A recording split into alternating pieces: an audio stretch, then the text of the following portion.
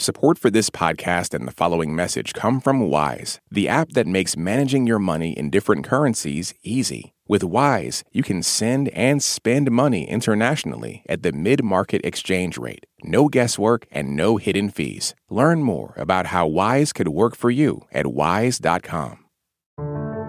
Today on the State of Ukraine, the impact of cluster munitions on civilian deaths. I'm Greg Dixon. Cluster munitions are a kind of bomb that scatters dozens of smaller bombs. They're banned in more than 100 countries, but both Russia and Ukraine have used them. In fact, the U.S. is supplying them to Ukraine. And we have some data on the impacts of their use. A report from the Cluster Munition Coalition documents 987 deaths and injuries from attacks in 2022. That's compared to 0 the year before. Mary Wareham of Human Rights Watch worked on that report, and she talked to NPR's Leila Fadel about its findings. Mary, if you could just start by breaking down that number, 987 people killed or hurt in attacks last year compared to 0 the year before. Where is this happening and to who? Correct. 890 of those victims that you just described were in Ukraine and caused, we believe, vast majority by Russian cluster munition attacks, although there's also been the use by Ukrainian forces. We also document for the first time use of cluster munitions by Myanmar, by the junta, as well as by Syria, which used cluster munitions in copious amounts in the 2010s. That kind of died down, but there were more attacks in 2022. It's unconscionable that civilians are still dying in cluster munition attacks 15 years after these weapons were outlawed. And the vast majority of those killed and hurt are civilians in your findings? About 95% we believe to be civilians, and there may be more that go unrecorded. We also documented about 185 victims from the remnants of cluster munitions, the submunitions that fail to detonate when they're used and lie in wait, in effect becoming like landmines. Those victims of those remnants were in countries like Yemen, Ukraine, Syria, but also in Laos, where the last cluster munition use was nearly 50 years ago now. That shows the long-term problem caused by cluster munitions, and we believe that the Convention on Cluster Munitions provides the long-term solution to dealing with them. Yeah, I mean, one of the most terrifying things about cluster munitions is that they sit dormant once they've been dropped. I remember being in the south of Lebanon in 2006 during the war between Israel and Hezbollah, and a lot of villages just blanketed in these bombs, including yards, schools.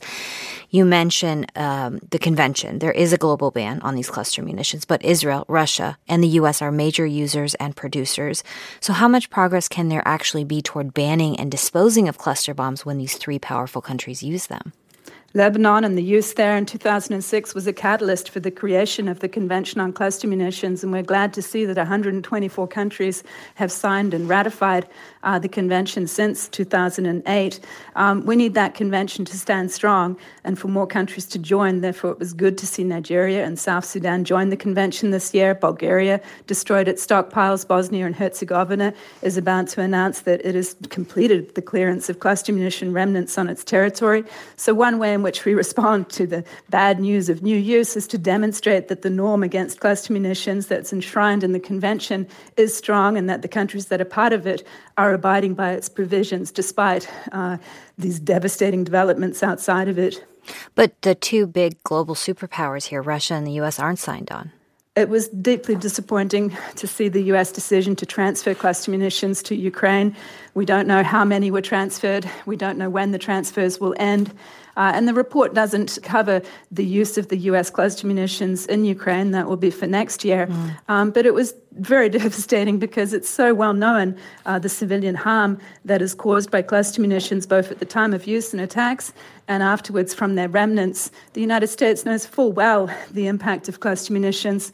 It used them back in Laos and Vietnam and Cambodia, in Afghanistan and Iraq, and now it's provided them to Ukraine. It was a shocking development, and we hope that no countries follow that lead and also transfer cluster munitions to Ukraine. Mary Wareham, Arms Advocacy Director at Human Rights Watch, joining us from Geneva. Thank you so much, Mary. Thank you, Leila. Thanks for listening to the State of Ukraine from NPR News. We'll see you again soon.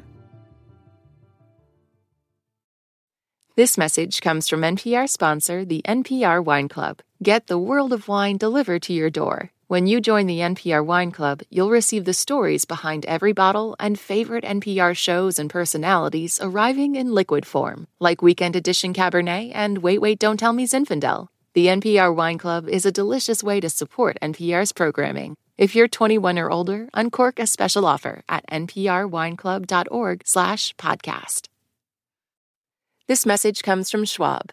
With Schwab Investing Themes, it's easy to invest in ideas you believe in, like online music and videos, artificial intelligence, electric vehicles, and more. Schwab's research uncovers emerging trends, then their technology curates relevant stocks into over 40 themes to choose from. Schwab Investing Themes is not intended to be investment advice or a recommendation of any stock or investment strategy. Visit schwab.com/thematic investing.